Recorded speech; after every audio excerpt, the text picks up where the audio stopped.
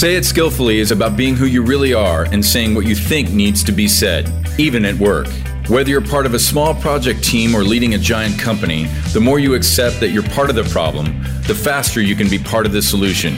Join Molly Chang today as together we break the silence and learn how to be happier, healthier, and more productive at work and in life. Hello, Molly here. Welcome to Say It Skillfully, helping you find the words to create shared reality in a way that's true to yourself. Happy 2021. I'm delighted to ring in the new year with this 8th episode of Our Voices, which is a monthly feature designed to give you an inside view of my guest's life journey. It's a chance for you to hear from people you might not otherwise meet. We'll discuss ways to accelerate social change that levels the playing field and helps everyone live to their full potential. I invite you to listen with curiosity, without judgment, and gain empathetic understanding for what may be a very different experience of what it means to grow up, go to school, struggle, work, and live in our world. You may see a bit of yourself in these journeys and embrace we're more similar than not. Now, as a youth, believe it or not, at one point I really thought I'd be a professional athlete. Ha! And many youths do aspire to becoming a professional athlete. Few ever make that dream come true. Well, my guest did just that. Raised by a single parent, playing Division I football, he went on to professional football with the Titans, Bills, Ravens, and Jaguars before embarking on a new chapter as an entrepreneur. I'm honored to introduce Marcus Ogden, now a keynote speaker, executive coach, consultant, and best-selling author. Marcus, welcome to Our Voices. Hi, Molly. Thanks for having me. How are you doing today? I could not be more fabulous because I'm kicking off the new year with you. Well, thank you so much. I appreciate that. Well, you know, Marcus, as listeners know, and I've had a lot of successful folks on the show, while careers may seem, quote unquote, glamorous, it's always more than meets the eye.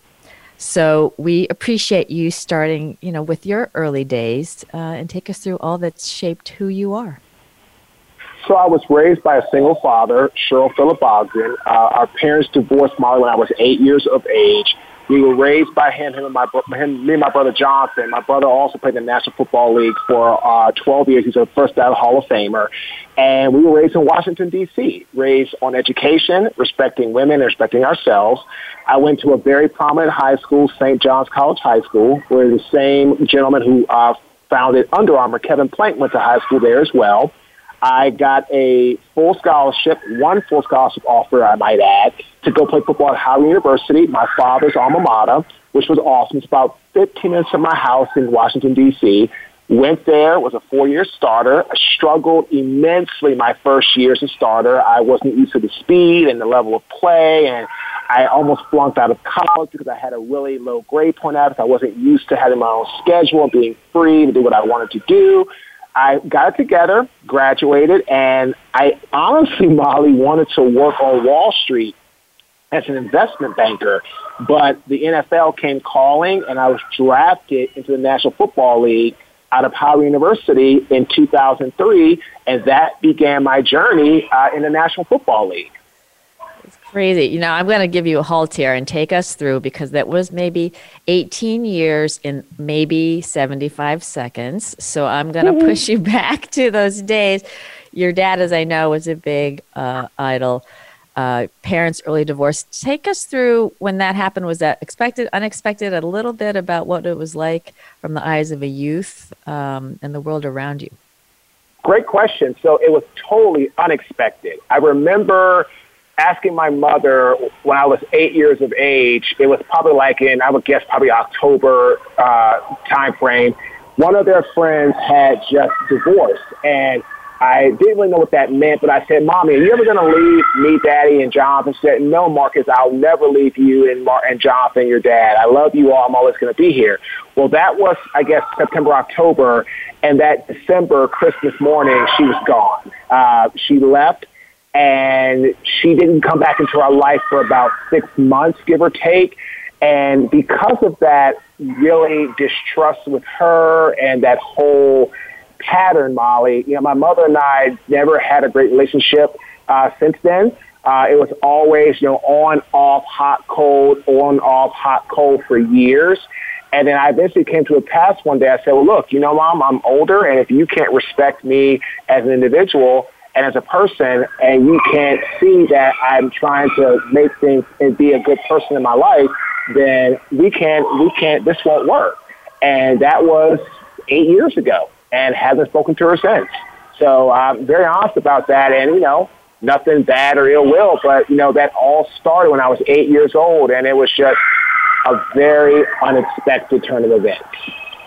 I appreciate your sharing that. And that's a lot of, that is a lot to go through as a young person. And I'm hearing, a sense of neutrality. When you hear your mother's name, do any emotions come up for you, or have you just moved past that? Oh, yeah, great question. I mean, yeah, you have emotions that come up because, my wife's mother is amazing. And my mother-in-law has a saying, I think it's so powerful. Family is about acceptance. It's about accepting people for who they are, the faults, the good, the bad. And then my wife talks a lot of reality shows and things like that, ID Discovery or A&E and things like that. And then it's interesting lately is a lot of people talk like their moms, how they're supposed to be nurturing, supposed to be caring.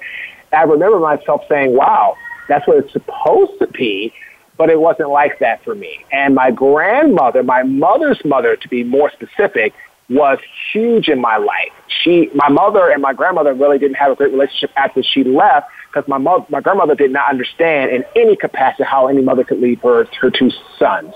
So my maternal grandmother and I were best of friends, and she was amazing to me and was a huge piece of my life. But my mother, for some reason, Molly, that train just did not, leave the track. Yeah, I get it. And I would offer to listeners that it's not about necessarily understanding it, but there's a level of compassion for someone who may not be in really great relationship with herself. And I think that that's a way to at least, think about it for folks who may have relationships, whether they're family or friends, that are a little bit like you can't explain it.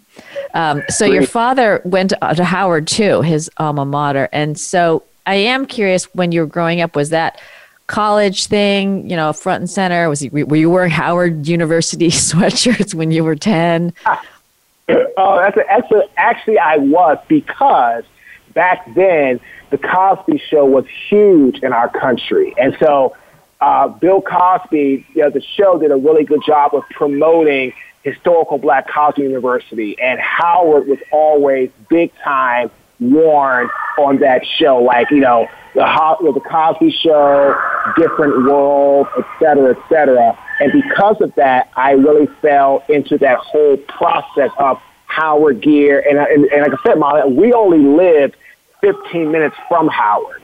So I could go to Howard with my father and watch some of the Howard homecoming games and stuff like that. So I was always big-time Howard because it was so close to us. And my father, of course, was an alma mater graduate from a football player perspective as well. Oh, I see. So I didn't realize your father was big into football as well. So did you grow up with mixed race community? Was it very melting pot where you grew up, Marcus? It was mixed race community. Well, let me go back. It was predominantly African American where I grew up. But my father worked in downtown D.C., right by the White House, and his job was a melting pot. Middle Eastern, African American female, male, Caucasian, Asian, Indonesian. I remember, all types of people worked for the Federal Home Loan Bank of New York in their D.C. office when my dad was there. So I'll never forget that, Molly. And it was an amazing melting pot I grew up with. And my mother actually really was more prone to stay with her race, African-American, male, female, which is fine. But my dad was more, welcoming to everybody. He grew up and he went to Howard, and said going there, he learned about different cultures, different people from different countries, and he really developed that. He kept that as a way of doing things for us as we grew up. My brother went to UCLA, which was predominantly white, and so we grew up, learning how to have a melting pot of people in our lives. Do you recall early, because kids don't see the differences, right? So do you recall early on seeing people treated differently and wondering about that? Or it was just, you just really didn't notice any of that? Oh, no, I did. I mean, my father was treated very differently in a good way because he didn't see color. You know, my father's been gone, Molly, since 2006. And I have people that used to work with him when I was a child, like, 7, 6, 7, 8 years old, that now follow me on Facebook. And they're saying, Marcus, you're so much like your dad. Like, your dad welcomed he was ahead of his time, where he didn't care if you were male or female. People were like, Mark, sure, are you going to hire a female for this job? My dad was like, why not? Well, a woman can't work as good as a man. What do you mean? And my dad always bucked the system with that. So my dad was treated very differently because my dad only saw people who they are and not from a skin color or a gender. And I learned that very early on in my life. And that's why with me, like, I'm African American, my wife is Caucasian, my stepdaughter is half white, half Taiwanese, her dad's full-blood Taiwanese, and he lives in Taiwan now. Then our daughter is half African American, half Caucasian. So I learned that, and I saw that in my father, Molly, which is why I grew up thinking and knowing that everybody could come to the table and have, something to say, because everybody does matter. So powerful. What a gift to have that really early on, Marcus. That's awesome. Do you remember anyone, kind of thinking you couldn't do something? I mean, someone not being as supportive as you would have liked in your childhood? Oh, absolutely. I mean, I remember people, friends, and my mother's friends were very hard on me and used to make fun of me a lot and were very degrading because I was a bigger kid. And, I was like 9, 10 years old after they divorced. And some of her friends just would never be anything and never be good at anything because I was kind of, I was a late bloomer. I was kind of like, close to my father. So I hadn't really experienced like getting out and dealing with tough issues and things like that. So a lot of my mom's friends would sometimes make fun of me, make me feel inadequate because I didn't have that type of really, developed tough skin. But as I got older and I got bigger and I matured and I realized that, I can be something other than just playing sports or whatever the case may be, I learned to stand up for myself and not to let people's, thought process, deter me off track. Well, that's remarkable. So I congratulate you for that. I imagine a lot of hurt, though, as a child. How did you deal with that? Because that isn't... it's not very nice. Father. I mean, I remember one time, Molly, when I was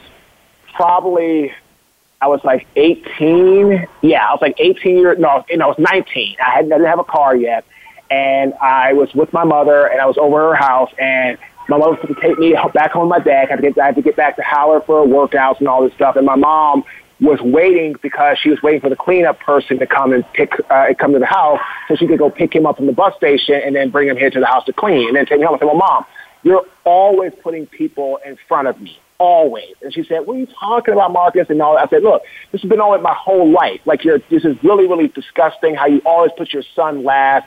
Why do you keep doing this to me? And so then she got mad at me. I got mad at her. She starts trying to hit me, in the house. And I remember I was like, okay, that's fine, Mom, no problem. I just stopped her, said, nope, not going to do this. I literally remember walking probably about 6 or 7 miles to a friend's house, a female friend from high school that lived not that far. Walked to her house, then she gave me a ride to my godparents' house, who I had been close to them since I was born. Then my godfather took me back home to my dad's house.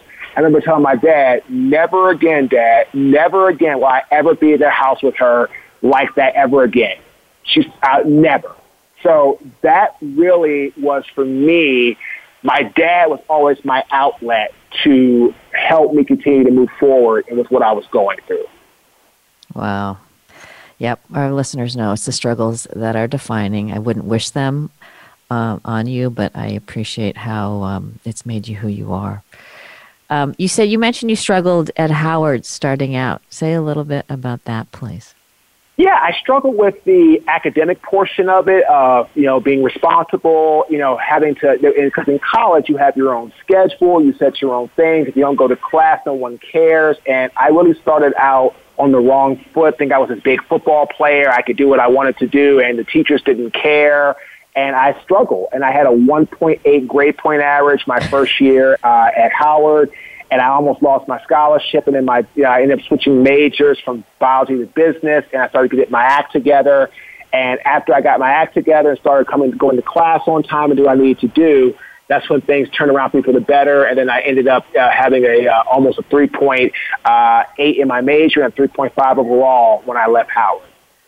Wow, that's a turnaround. So where was the come to Jesus? Did your dad sit you down? Did you sit you down? Because 1.8 is... No, that's my dad. My dad said, Marcus, look, if you don't get it together, I'm going to pull you from Howard myself, and I'm going to go have you get a job. I'm like, well, how are you going to pull me from Howard, Dad? You're not paying for this. He said, well, I'm not going to let Howard waste $125,000, $25,000 per year for 5-year scholarship because you want to mess around and not go to class and not take this seriously. If you're not going to take it seriously, give the scholarship to another person that wants to get an education and make it for themselves. Choice is yours. And after that talk, I never had another talk with him about that again.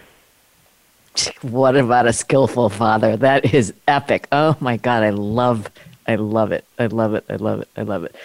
Okay, so this Wall Street aspiration, was that something, how did that happen that you were all gung-ho to be an investment banker?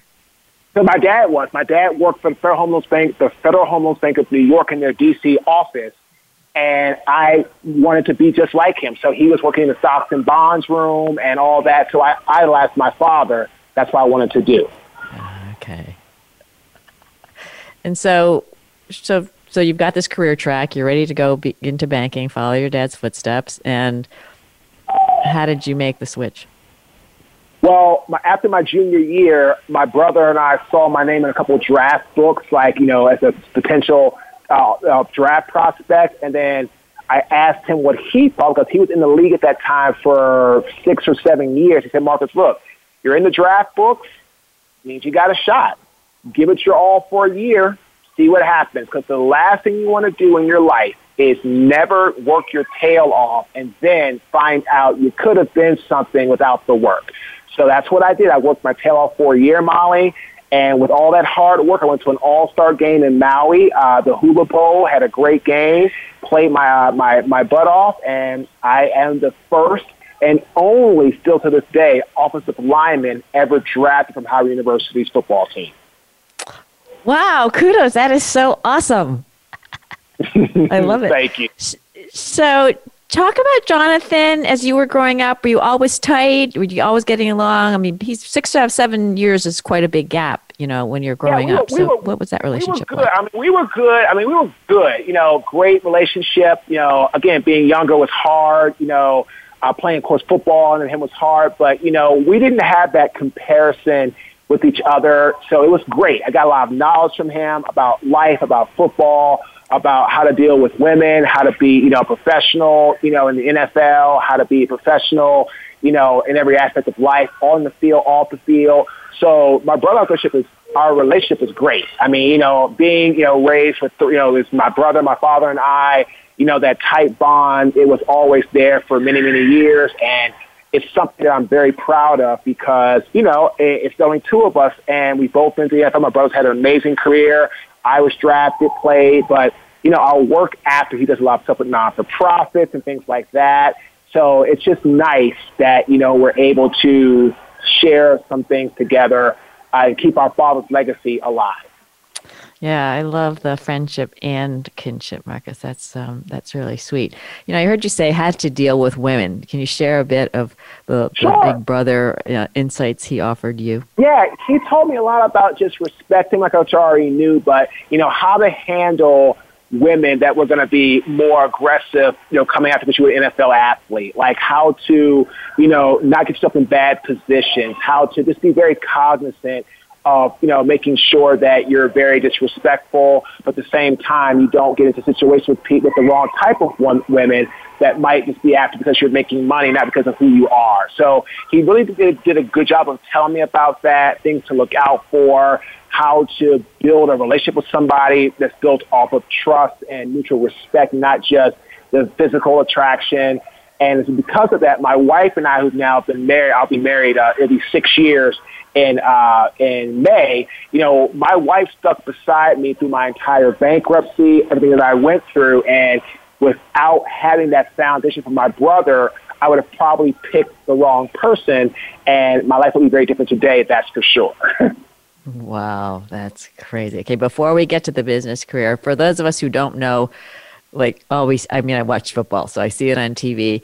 A little bit about the life of a professional football player, you know, just to give us a little sense of what it's like. It seems very glamorous. It seems very painful every time the guys fall on the ground. I mean, I literally think my arms would fly off my body if I fell with that level of impact. So that's an interesting set. So the NFL was absolutely a phenomenal job, but that's what it is, a job. The training aspect and the lifting and the training camp and the body abuse. Like, people see what's on Sunday, but there's so much more than that. There's the reality of what you have to go through and what you have to endure. And those are the things that really and truly make you who you are. And that's what football's about. It's about the mental toughness that you have to endure as a result of this game, and then learning how to treat it like a job and not like some type of, famous,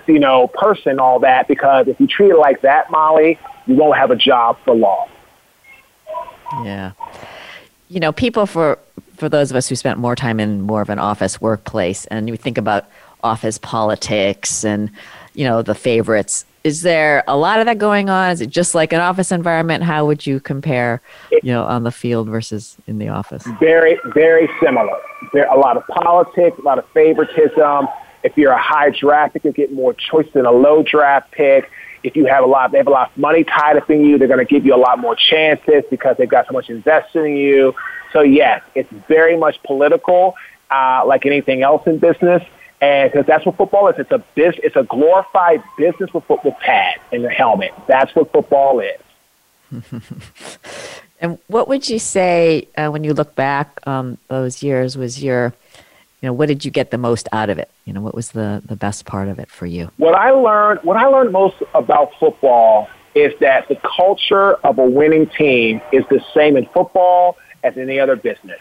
You have to have great foundation. You have to have great structure. You have to have great discipline. If you have those things in football, you're going to be great. If you have those things in business, you'll be great too.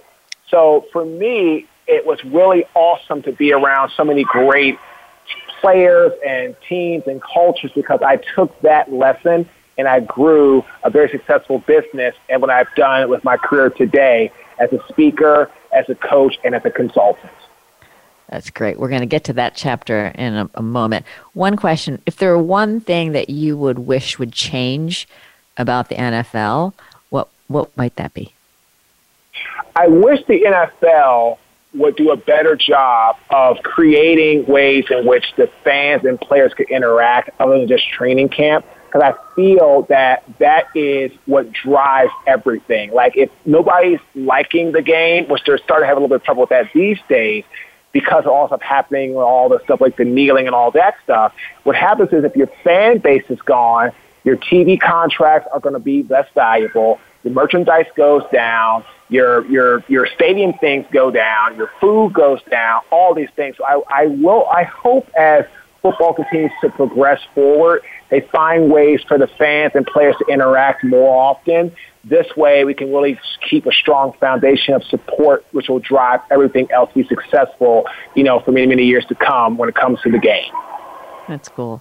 Okay, so now you're in this, crazy elite, world of the NFL, and talk to us about how you made the decision to become an entrepreneur, and then you had ups and you had downs, big downs. So, I got into being an entrepreneur because I wanted to do something. I set my own schedule. I got into construction because I knew a little bit about it from some courses I took at USC. And I was like, this could be good. And I got into it, and I had early success. And I tell my clients all the time, don't get mesmerized by early success. Because if you do, you can drop your guard, which can put you in a bad position. So I ended up getting into the construction business, had massive success in my first 5 years, became the largest African-American subcontractor in the city of Baltimore, state of Maryland. And then unfortunately, Molly, my ego got in the way. I was blinded by money and fame, and I call those the external motivating forces.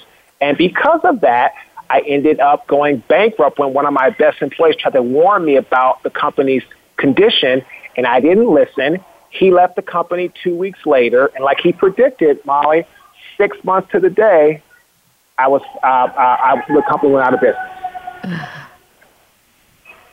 Wow. So when this employee came to you, what exactly did he or she say? And I'd love to hear the conversation, and I imagine you kind of play it in your head over and over.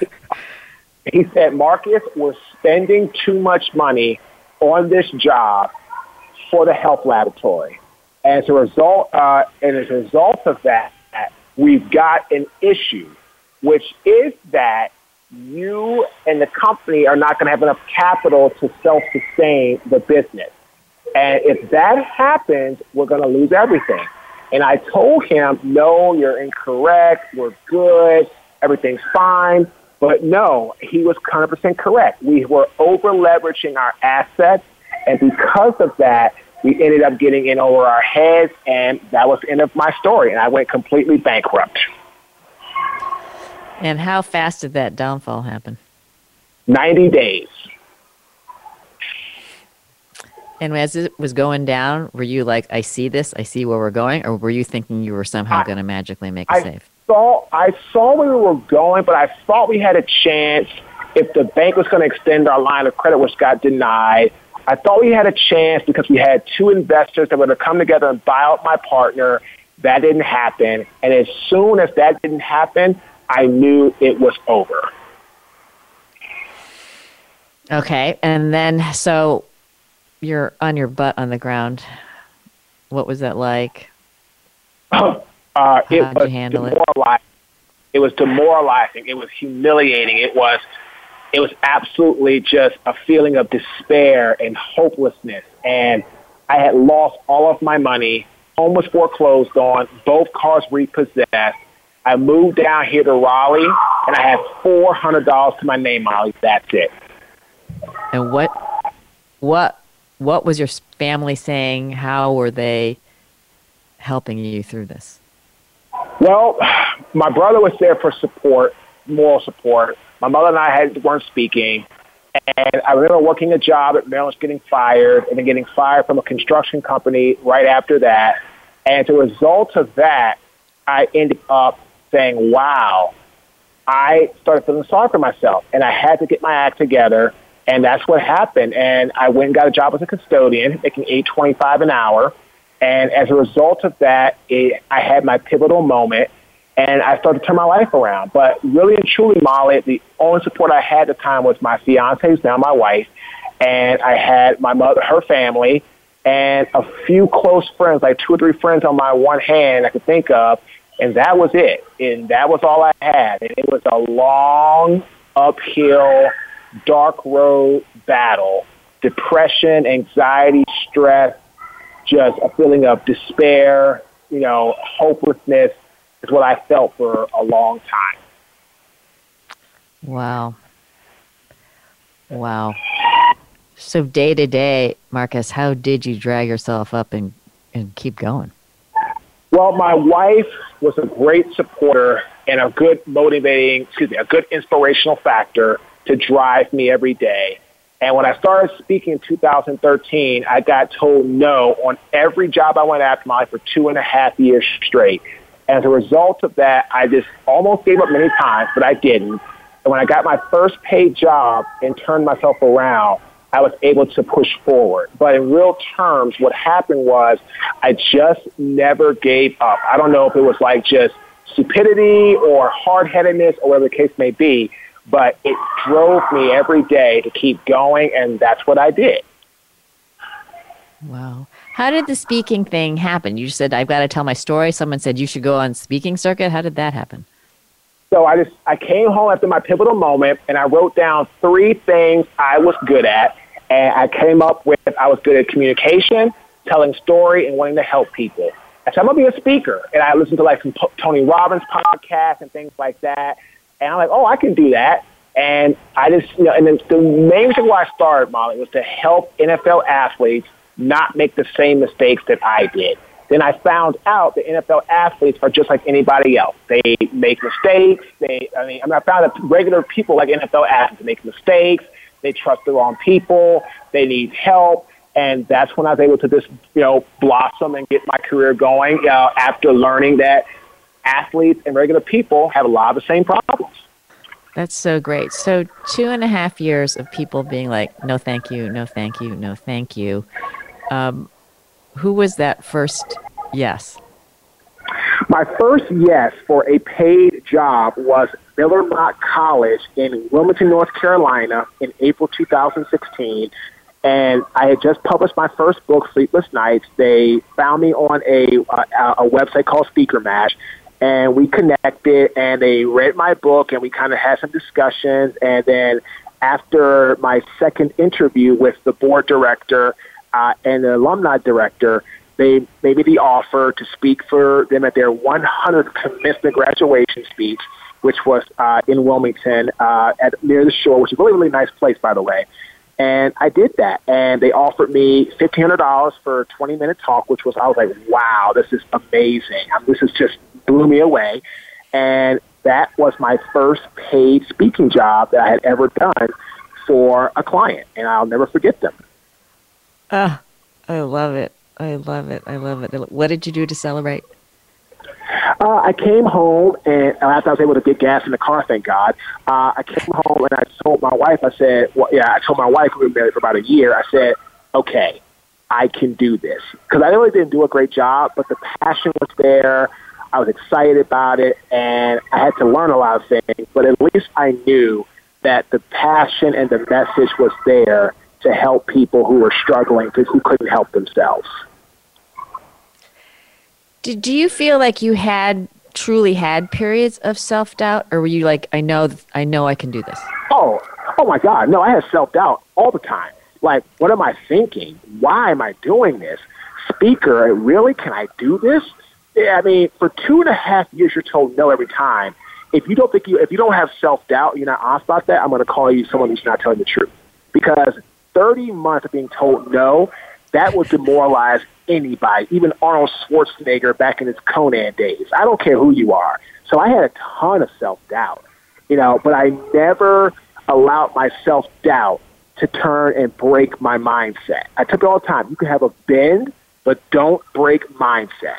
If you can do that, you're going to be fine. But that's where I was. I almost broke many times, Molly, but thank God I never did. That's so fabulous. Oh, my God. My smile is crazy. Marcus, let's take a turn. We're thinking about all the diversity and inclusion, and, this whole Say It Skillfully show is about people being who they are, saying what needs to be said. When you ran across people who were mean-spirited or, were biased against you, how did you handle that through the course of your career? If that happened, I'm just share with folks your experience and how you got through it. Oh, yeah. I mean, one of the biggest rejections of my life was a gentleman who worked for the NFL football team that was their director of player engagement, knew me and my family since I was 17, 18, and I reached out to him about speaking to that NFL football team. And he said, okay, Marcus, we'll have a phone call. Got on the phone, started talking to him, and after about 2 minutes of me just kind of warming up to him and letting him tell me a little bit about what's going on, I was getting ready to tell my stuff. I remember him cutting me off and saying, Marcus, I don't have a lot of time for this. I only took this phone call because you're J.O., it's my brother Jonathan Ogden's younger brother. You're never going to speak for my football team. You don't have what it takes. I don't want washed-up former players. I want former players that are stars, or I want people that are big names to come and speak to my team. If you have anything else to say it now. Otherwise, have a great day. Literally, that's what he told me. And I had known him at that time, it was probably between 15 and 20 years I had known him. That was the most demoralizing, heartbreaking rejection I ever got. And I remember telling my wife, I said, wow, this is what he just told me. He said, Marcus, this is a lesson. People that you think love you and care about you, just because you play football doesn't mean they're going to give you an opportunity.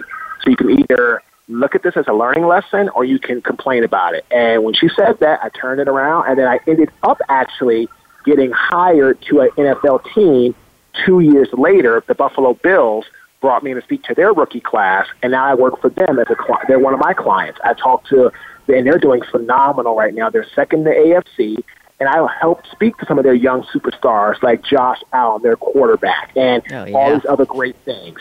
And again, I was rejected by a football team 2 years prior to that. Then 2 years later, my buddy, who's a great friend of mine, gave me an opportunity, and a guy that I had only known for a year.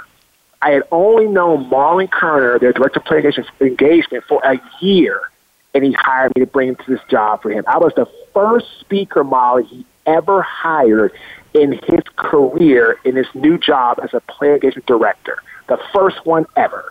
First one he ever paid, hired, negotiated, all that. And I had only known him for 1 year. He's one of my best friends now. And a guy I knew for 17 years cut me off after 30 seconds to a minute, told me I would never work for them, and shut me down within the first 5 minutes. It's just kind of hard to believe. So thank you for sharing that. Were these black men, white men? I'm just curious from a... Yes. Both gentlemen were African-American. The gentleman worked for the one team was African-American, and Marlon's African-American as well. Yes. Yeah. Wow. Did you see the race bias? Did you experience race bias while you were working in, NFL, or actually in your real job, in your? Of course. Oh, yes, work? Absolutely. Yes, of course. So just say a bit about that, because I think I think it's just helpful to just talk about what happens and then how you've handled it. And I think like all things, there are learning opportunities on both sides. So I appreciate right. And so what I found is that in anything you do, right, you have to give them a top quality product. And you're going to have places where sometimes they don't want me because I'm African American or because of this or that. Absolutely, I've never been told that directly, but I'm smart enough to understand what that means. And because of that, what I focus on is just putting out a quality product better than anybody else. Black, white, Asian, Indian. I don't care what race you are, what color you are, what gender you are. That's why I work so hard. I love things like these type of interviews to get out and get the message out. Podcasts, doing things, posting on social media. I tagged you today. You made a comment about the Jobs Mutual of Omaha, our 18th Fortune 500 company in the last 5 years. All of these things are really important because I learned how to take rejection and use it to strengthen and build our resume. So I get told no less than I get told yes. So I've learned how to use those things to help turn things around for a better outcome. I don't get mad or I don't dwell on what I can't change. I just realize what it is. I say, okay, that company has another reason, whatever that reason is, that's their decision. And I just keep moving forward and I just keep marketing myself to work for companies that are the right fit for me and our brand. Yeah, I love people staying true to their true north. Everyone listen to that. That's fabulous. When you made the career transition, I know it's kind of more dramatic than folks maybe working in office jobs, but what didn't translate from the pro athlete world into business, if anything? What didn't translate was the barbaric style. Like, in football, the harder you play, the harder you do, it's the better you do. And in the business world, you can't do that. And I think that's sometimes where players struggle is the mental aspect of turning off that barbaric warrior mentality, because that's what we've been doing our whole lives. In the business world, it's more being very cognitive, talking things through, having conversation and dialogue. You can't get people to change their mind by going out there hitting them and tackling them like you can in football. And you have to develop the mindset that your mental capacity is going to be your big weapon versus your physical stature and strength. And once I learned that in my speaking business, it really helped to play a major part in us becoming more successful with some really, really phenomenal clients. Yeah. I appreciate how you're sharing all these learnings, Marcus, because I think, we're making mistakes. The whole point is make new mistakes, keep growing, keep learning. That's phenomenal. When you look back, and I know you've got a long runway to go, any particular regrets or do-overs you'd like to share with listeners? Yeah, absolutely. I wish when I was 23 with the Jaguars, I would have asked to not be traded to the Ravens. I wish I would have learned how to have better communication and open dialogue with my coach, my offensive line coach, to figure out what I could have done better to stay in his good graces, to be the player he wanted me to be, to reach a high level of success. Now, I had a great career after that, so I'm not complaining, but I wish I would have done a better job of learning how to communicate my feelings and having, talking and, and making that type of interaction with him where I could be seen by him as a player that is very athletic and very gifted, but also a player that can communicate and can express his words and his thought process to hopefully come out with an outcome that works for both sides. So I wish I could take that back, learning how to communicate better with my old offensive line coach from the Jaguars instead of asking to be traded and taking the easy way out. This is so great to bring this up. Obviously, this is the spirit of the Say It Skillfully show. Let's role play this, and let's take the wisdom you have now, and you're back then, you're 23, with this coach. Well, how might you go in and handle it, knowing what you know now? How might you go in and actually have this conversation? Let's role play it. So I would say, Coach, for some reason, we're not seeing eye to eye on how I'm playing the game right now.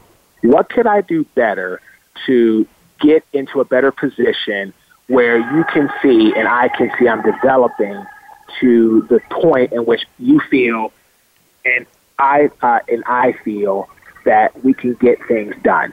And let's discuss it and let's dialogue about it. And then once he would give me the suggestion, I would say, Coach, well, I'm trying this. How about I do this? While I'm doing that, how about if I did this? And taking his suggestions, Molly, and not getting very upset or getting very defensive with good critique. That was my weak point in my youth. I didn't take critique very well because I had never been really critiqued in high school and in college. I was not critiqued very often. In the NFL, I got critiqued a lot because it was a big level of a difference of a game. So I believe going in there and asking him those questions, how to have that dialogue, how to do those things, would have made a much better outcome where I would have stayed with the Jaguars and had a longer career with them because he drafted me, he saw something in me, but because I didn't learn how to communicate with him because, again, I was struggling with some things, and what happens to all football players when you go to another level, right? I should have been man enough to say, hey, Coach, I'm struggling here. How can we fix this? What are you seeing that I can work on and improve? And then have an open dialogue, and then he gave me the constructive feedback. Take the feedback, Molly, and not get defensive or upset. Yeah, it's huge learning, folks. It's awesome. And I'll just add on to that, Marcus, for folks, just to give them example. When you walk in office and this positive energy and this coach, I'm getting a sense that we're not exactly on the same page, and is now a good time to talk about it. Right. So it's just asking for permission. That back and forth right out of the gate helps people it builds confidence and positivity. And then, my sense is we're not on the same page. Here's why. So you're kind of getting a sense. Yep, I'm with you. Okay. And then you look at, I own it. I'm realizing that X. What do you think? Right. And you did that. And then when someone says something, and folks have heard this before, someone offers something. It's very, whether it's defensiveness or just wanting to respond, or the number one thing is, gosh, thank you. Thank you. That's it, right? That's just because it's honoring the person that cares enough, right? That's 100% correct. And that was my biggest problem, and I wish I could take it back. I just didn't know how to handle critique and constructive criticism very well because I had never really dealt with it a lot in my earlier career. Yeah, and it's hard. It's hard when you're young and you haven't been through that type of pressure, that type of situation, and you're not prepared for it. And that's my fault. And I can go back and I can own it. And that's like today with my business yesterday about diversity and inclusion. Well, again, if I have racial bias, people can be biased. That's fine. That's their right. Is it right? No, but that's their right to do so. I mean, it's a good thing to do, but people can do what they want to do. So all I can do, Molly, is work hard on what I can control. My client base, great videos, great website, great message, great true honesty. Like you told me today with my post. Like, I didn't just post, oh, it's our 18th Fortune 500 company and we're great. Well, no, this is our 18th Fortune 500 company, but for 2.5 years, I was told no on every job. No one cared about us or anything we had to say, and they for darn sure weren't going to pay us anything. So all I've learned to do today is work on what I can control, because that's all I can do. If someone doesn't like me or my message, I can't change that. I'm not going to try to be forceful or do something about it. I'm just going to continue to do what I can do best and be somebody that's positive and just work hard and leave a positive legacy, no matter what people think about me, good, bad, or indifferent. I love it. I love it. I want to call out for listeners doing this, and what Marcus is showing is there's no ill will about the party that has a different point of view. It's just very neutral. And I think that let's not make people wrong or bad. Let's honor that we have some differences. They don't want to use you. That's great. But there's no, well, they don't know what they're talking about, or they it's their loss. It's the ability to let that go. It's not easy, so I really want to call that out for you, Marcus, and encourage folks to try that in real life. And it's not easy. Let me shift gears here. When you hear the word privilege, what comes up for you? Privilege is somebody that is given things that doesn't have to work for them, or someone has worked hard to give them things that they didn't have to work for. And is it a word that comes up for you? Do you see it often? How do you respond to it when you see it? Oh, yeah. I mean, I was very privileged growing up for the first 8 years of my life. I mean, my father made $150,000 a year back in the late 80s. So absolutely, I grew up with privilege. But what happened is when my parents divorced and my father got sick with kidney failure, well, let me go back. My parents divorced. My father lost his job with the Federal Home Loans Bank of New York. Then my brother was at a very expensive high school, $22,000 a year back in the late 80s and early 90s. My dad had $90,000 of savings. He burnt through his savings paying for my brother's education because my mom refused to pay anything. So by the time it got to me, right around my high school, like around my freshman year, we were broke. Like, we had nothing. My father had no money. He was trying to get, he had a job here and there, and I loved him to death, but he had kidney failure. And so, because it was obese in his youth and in a lot part of his life, and that's what it was. And from the age of like 13 to 18, or 17, I went to college, well, almost 18. That was rough. I mean, like, no heat in the house some days, no, electric bills were barely getting paid. I remember having like bugs and everything in our cereal. I would open the refrigerator door. Cheese was molded. Yogurt was gone spoiled. I mean, I remember those days. Thank God for my grandparents, because I spent so much time with them that I was able to eat a lot with them. And I just remember getting in trouble as a kid while I was probably 15 or 16. I used to lie to people about eating. So I would go to someone like my godmother's house that I told you about earlier. I would eat at my godparents' house. I would go to one of my best friend's house and they say, well, Marcus, are you hungry? I'm like, yeah. Did you already eat? I'm like, no.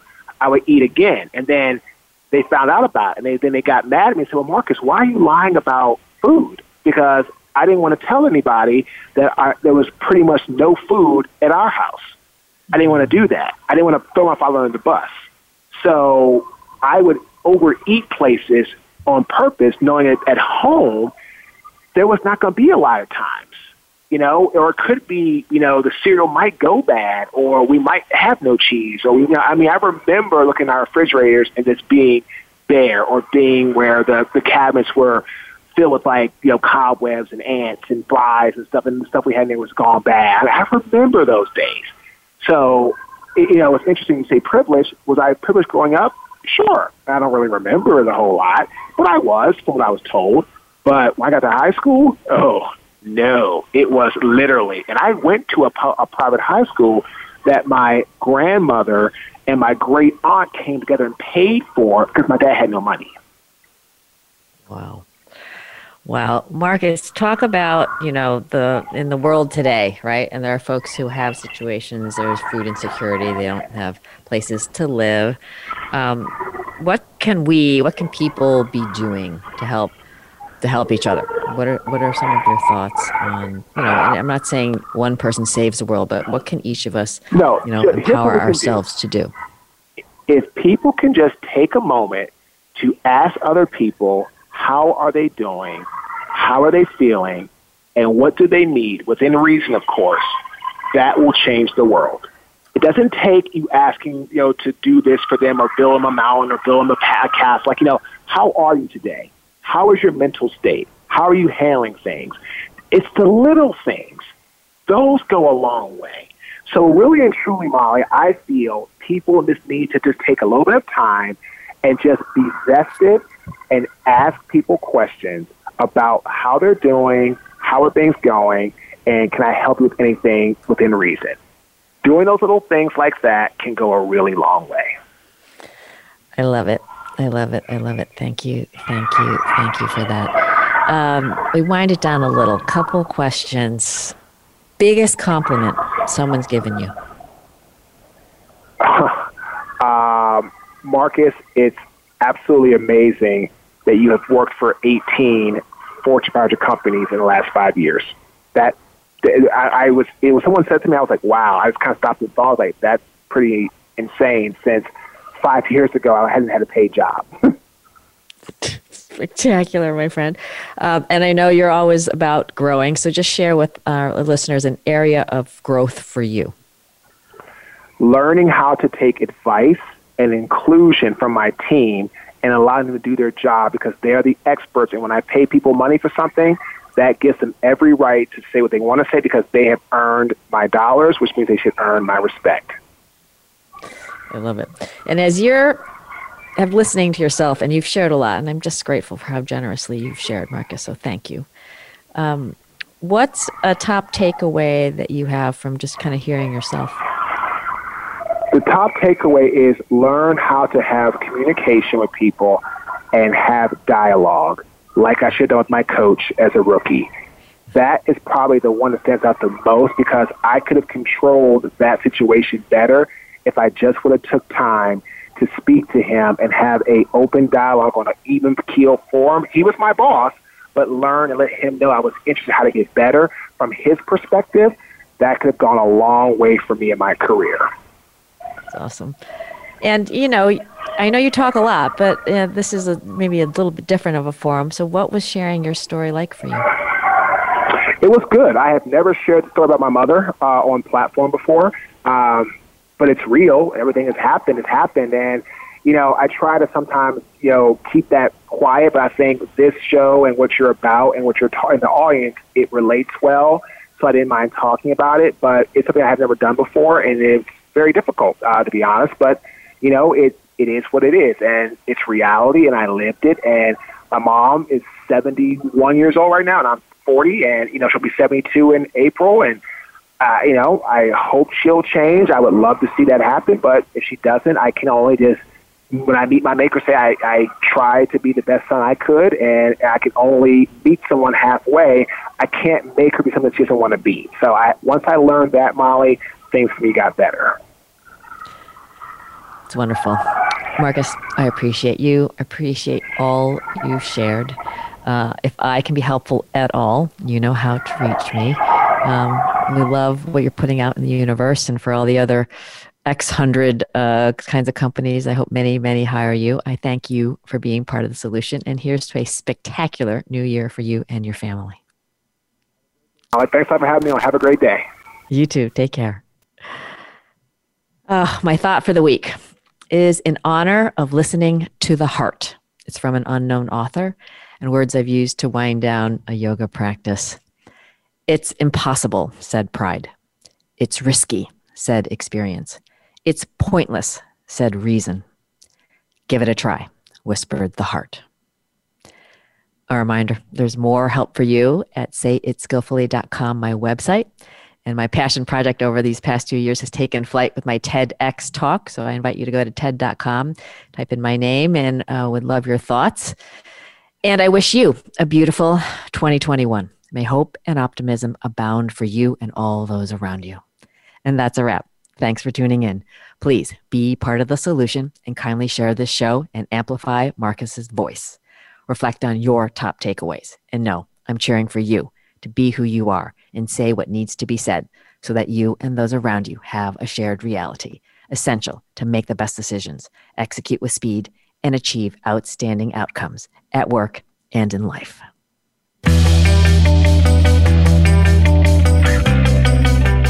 Thanks for listening to Say It Skillfully with host Molly Chang. Join us again for more ways to say it skillfully next Tuesday, 11 a.m. Eastern Time, 8 a.m. Pacific on the Voice America Business Channel. Follow Molly on LinkedIn and Twitter. Check out sayitskillfully.com and sign up so you don't miss her latest 90-second video. And please, be part of the solution. Kindly tell others about this program so they say it skillfully too.